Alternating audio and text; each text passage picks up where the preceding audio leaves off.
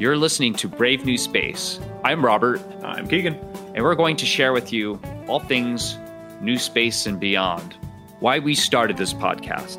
Brave New Space is about sharing insights and perspectives on the business and commerce of all things space to global investors and entrepreneurs. And we want to encourage more investors, entrepreneurs, and policymakers to consider participating in this space renaissance. Very pleased today to have James Dunstan, our special guest today, who's General Counsel for Tech Freedom, a business innovation-focused think tank, and founder of Mobius Legal Group. Jim, welcome to the program. Thanks, Robert and Keegan. Really happy to be here. Wonderful. So today we wanted to bring up we want to invite you on to discuss the war in space as the new high ground.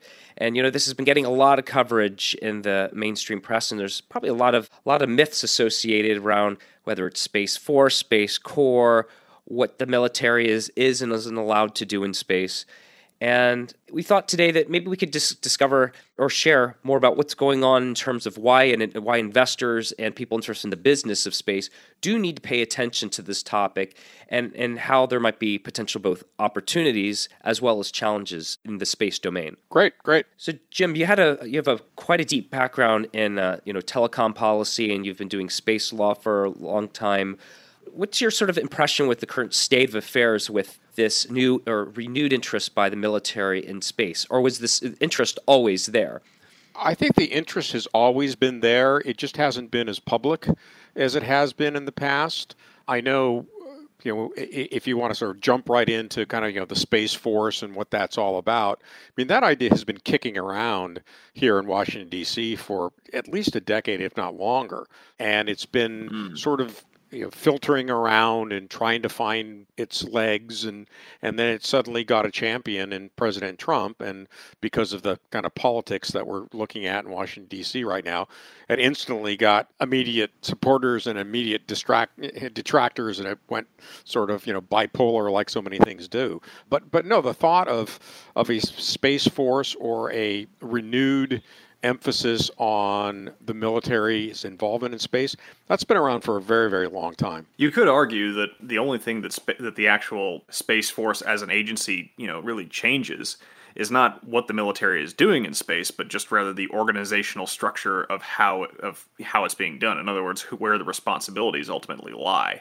It's not as if we're entering an era where the Air Force is suddenly going to be putting up a whole bunch of new satellites that weren't already there. I think it was said once, like NRO's budget on its own is like upwards of over $24 billion or something like that, compared to NASA's, which is about four less than that, give or take. Yeah, exactly. Yeah, I mean, military spending on space has outstripped NASA basically every year since the end of the Apollo program almost 50 years ago. So military has always been a space player. And so you're correct. In some sense, the Space Force could just be kind of a reshuffling of responsibilities. But I think it's actually a little bit deeper than that. And that's coming into response to several things, both new players, new foreign policies, as well as, I think, a continued and deepening reliance on outer space assets by our military.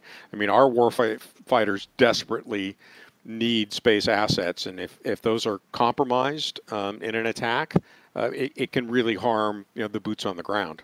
And I think that is the perfect place for us to get into the topics at hand for today about the new high ground. So let's, you actually perfectly left off on what is kind of the first segment of this, which is about kind of what the state of space is, what the new threats are, and the reality of just what not only the military significance of space has become, but also the fact that it is now an area of an absolute economic necessity. According to the United Launch Alliance, what we would consider the gross space product, the amount of capital generated annually from satellites and space launch providers, is now upwards of over $330 billion a year, growing rather rapidly. So this is an important sector of the global economy that is now facing new threats and new players. Now, onto the military side of things, we know kind of the obvious things, the spy satellites are something everybody's familiar with, but few people often think about what the GPS network was originally built to do and what purpose it still serves as a military necessity. No, that's absolutely correct. I mean, in fact, for many, many years, the GPS system as a whole was degraded for the commercial market because the government didn't want to really fully let out of the bag how precise GPS tracking and GPS satellites could be. And now that's about a decade ago, it was opened up so that we all now can find out exactly where we are down to a meter or so. And so many of our military systems are absolutely reliant on GPS for their coordinates and for their tracking and for their mapping. And so, yes, the loss of the GPS system, even on a temporary basis, not only would have a lot of us driving off the road, but would have a lot of military assets being put down at the same time. Right. To say nothing of what it would do to international shipping, considering how many captains of oil tankers do you think can still navigate by compass and sextant? Yes. I think we'd have the Exxon Valdez on an hourly basis.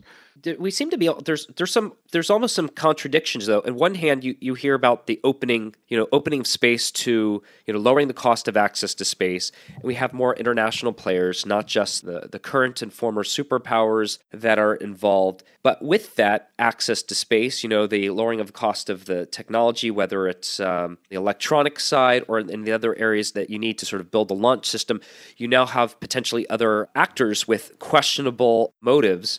And you probably need someone or some way to have sort of a good cop and bad cop, because it seems like although we have, there are treaties, there's not a lot of rules for the road, or is this something that's a misunderstanding?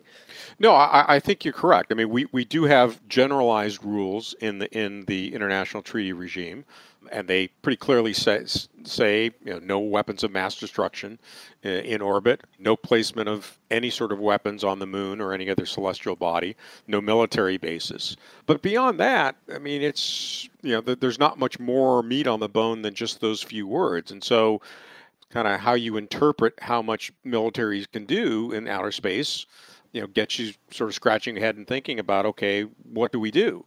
And obviously, from the United States perspective, as you said, we're as launch costs are going down, satellite systems are increasing. We're increasing the amount of assets we have, both from a military standpoint and in the private sector. And we rely on our military to protect those assets. And the question is, how do you do that? What's the best way to do that, both for again protecting military operations as well as the rest of us? I mean, there would be a whole lot of people really, really angry if somebody took out for example, a geostationary satellite that was transmitting all of the cable programming down into the United States. A lot of folks would be unhappy if that were to happen. That's possible to do now, either through a electronic jamming, localized, or a anti-satellite weapon.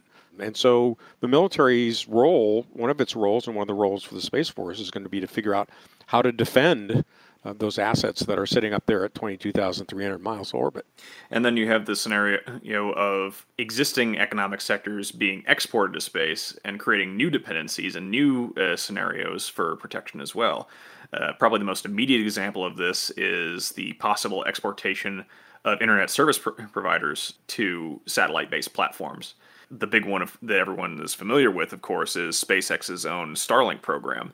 I mean, right now we see primarily the advantages, but consider, if you will, the security risks that come from that as well. Now, we talk a lot about what it means for the risk of satellite-to-satellite collision, but imagine what it means for the United States or any other nation where their internet access is dependent on being able to secure, as of last count, something like 42,000 satellites that SpaceX wants to launch that are all operating primarily in low Earth orbit.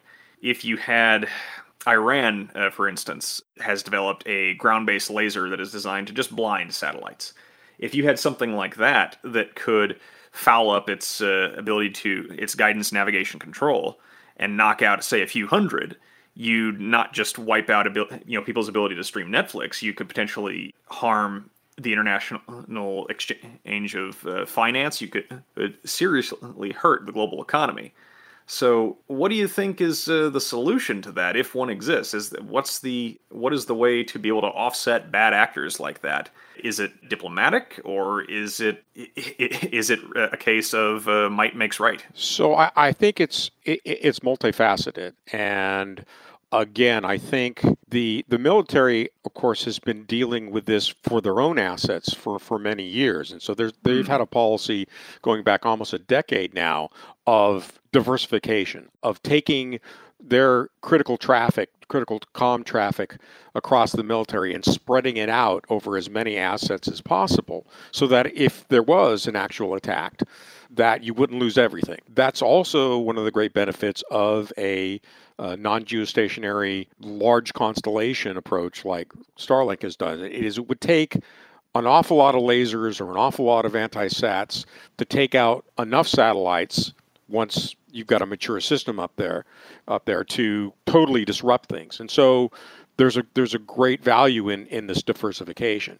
And the other thing to remember about Starlink is, at least in the foreseeable future, and I would say at least 3 or 4 decades, it's not going to be the true backbone of data communications on the planet. It's going to be a supplement, and it's going to be an extender into rural and areas that don't have the terrestrial facilities. And so I don't think that there's a realistic risk of a sort of war in space that breaks out, impacting things, as you said, in the near term. In the longer term, yeah, it certainly is. And so I think one of the things that the military can do and is doing is helping guide industry into best practices that they've already adopted internally to, as much as possible, as I said, diversify the communications across as many assets as possible to make them less vulnerable to an attack.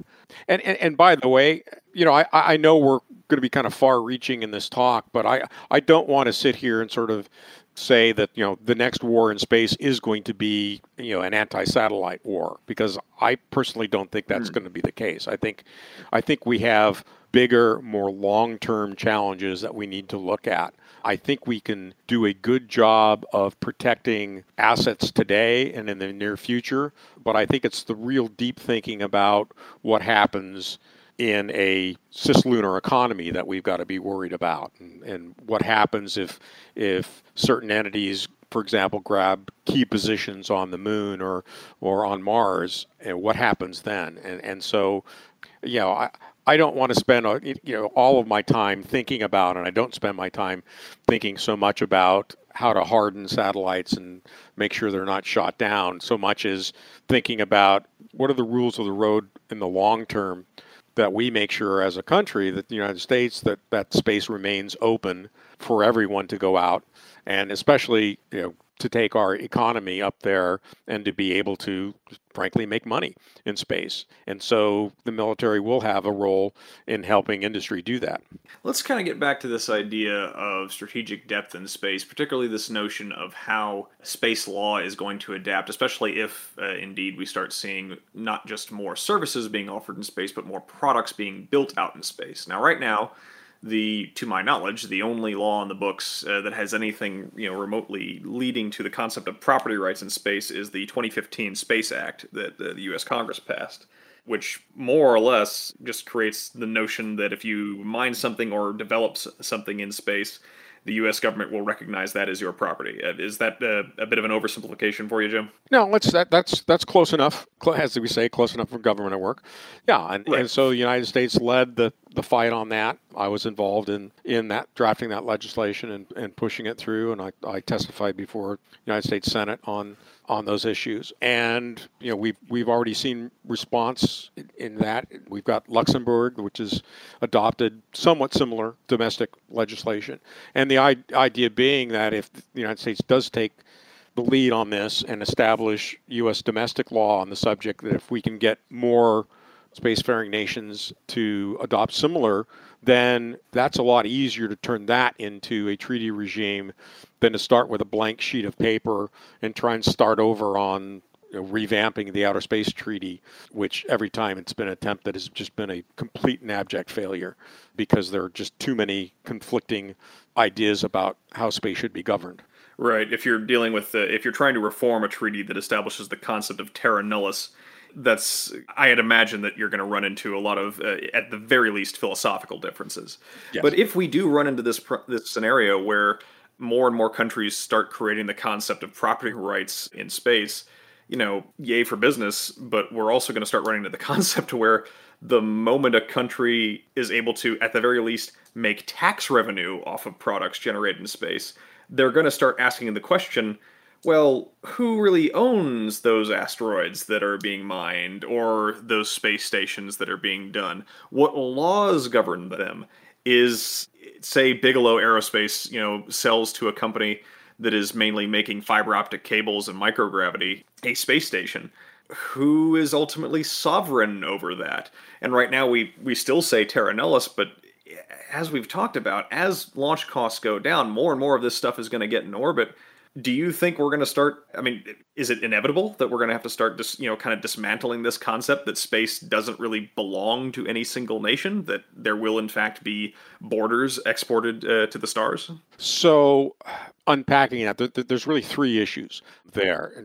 First, we need to make a distinction between objects that are launched into space, because those always have and always will remain the property of the launching state. So if Bigelow launches a hotel into space and the launching state is the United States because they authorized the launch, then that property is going to be the United States property. Okay. And by the way, if you want to see a really interesting discussion of this, about 7 or 8 years ago, I think it was Orange County, California, tried to apply a personal property tax on the DirecTV satellites in geostationary orbit because they were built in Hawthorne, California, and the argument was they were the personal property of DirecTV, and notwithstanding the fact they were out in space, they still had to pay the taxes on them. And the county lost eventually, but it was a really interesting discussion there. We could have had a world where we had the Empire of Orange County out in space. Exactly. Yeah, and believe me, the fact that SpaceX has such a facility out there and hasn't abandoned it means it read that same decision and realized that it could beat the Orange County in the same way if they ever tried to apply personal property taxes to the Falcon 9 or the Falcon Heavy. So we need to sort of put that in one bucket. The second bucket is the asteroid mining, is the raw materials which are mined and processed and turned into things. That then becomes the more interesting question as to who has jurisdiction over that. And then the third is, at some point, if I'm mining an asteroid and I mine a certain percentage of it, haven't I effectively taken control of that asteroid? And in other words, this is the territorial equivalent of the ship of Theseus, I guess. Yeah, and that gets into some really interesting concepts of interference zones under Article 9 of the 67 Outer Space Treaty, and there's some decent scholarly work. A lot more needs to be done about that. Making sure that we all can coexist. But that's those are the scenarios that I think are going to be the most interesting and the most troubling, especially if you talk about really sort of key strategic places in the solar system, and what are you going to do and how are you going to protect them? For example, you can talk about Shackleton Crater and the peaks of eternal light at the south pole of the moon. There are places on the south pole of the moon where the sun is available 340 some days a year, and it would be great to put a solar collector down there so that you could power activities in the South Pole. Places like that, places like the Lagrange points, the stable orbits. Yep. That the first people to get there and establish something there may well argue that no, you can't come put your thing into this Lagrange point because I'm already there and you'll interrupt me or interfere with me if you do that. And so there's a lot of sort of high ground, deep thinking that the U.S. government isn't particularly good at doing. The U.S. military is slightly better at doing, and countries like China are really good at thinking about these things, these sort of 100-year plans about strategic places. And if you in particular look at what China has done in the South China Sea and specifically look at their reaction to the South China Sea arbitration in the World Court, you can paint a pathway where gaining the high ground on some of these places strictly for defensive purposes, getting there first and establishing yourself there is going to be really important. And it's going to come quicker than I think a lot of people realize. I mean, China has talked about 2030 to 2050. I don't think we have that long. I think if we want to ensure that space, in fact, does remain free and open, we're going to have to be first movers, and we being the United States, to get out there in advance of any other country sort of making a claim, even if it's not a property claim, even if it's not a territorial claim, at least a use claim or a non-interference claim. And those are going to be really important issues to be thinking about, not 10 years from now, but really today and over the next few years.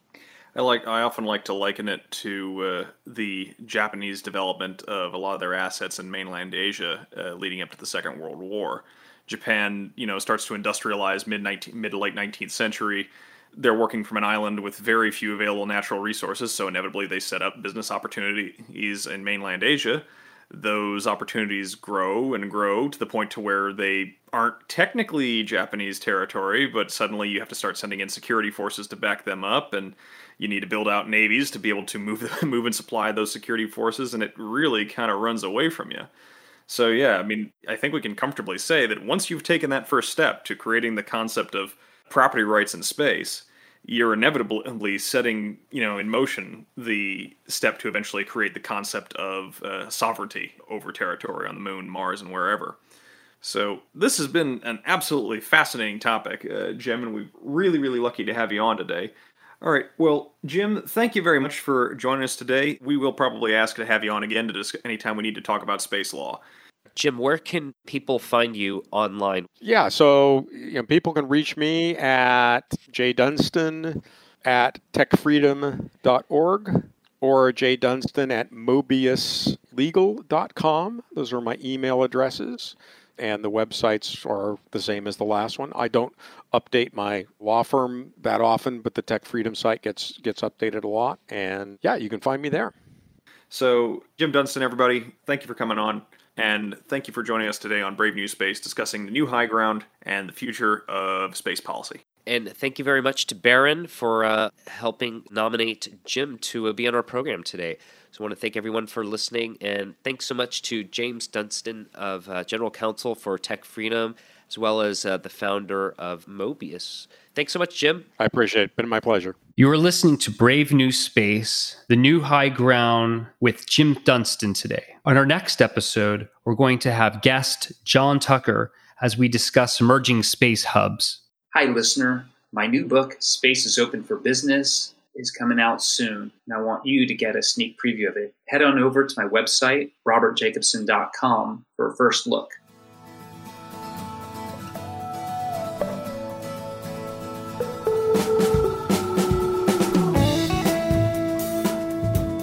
Thank you for listening to Brave New Space. This is Robert. And Keegan. On the next episode of Brave New Space, we'll be going over failures and how the industry has learned from them.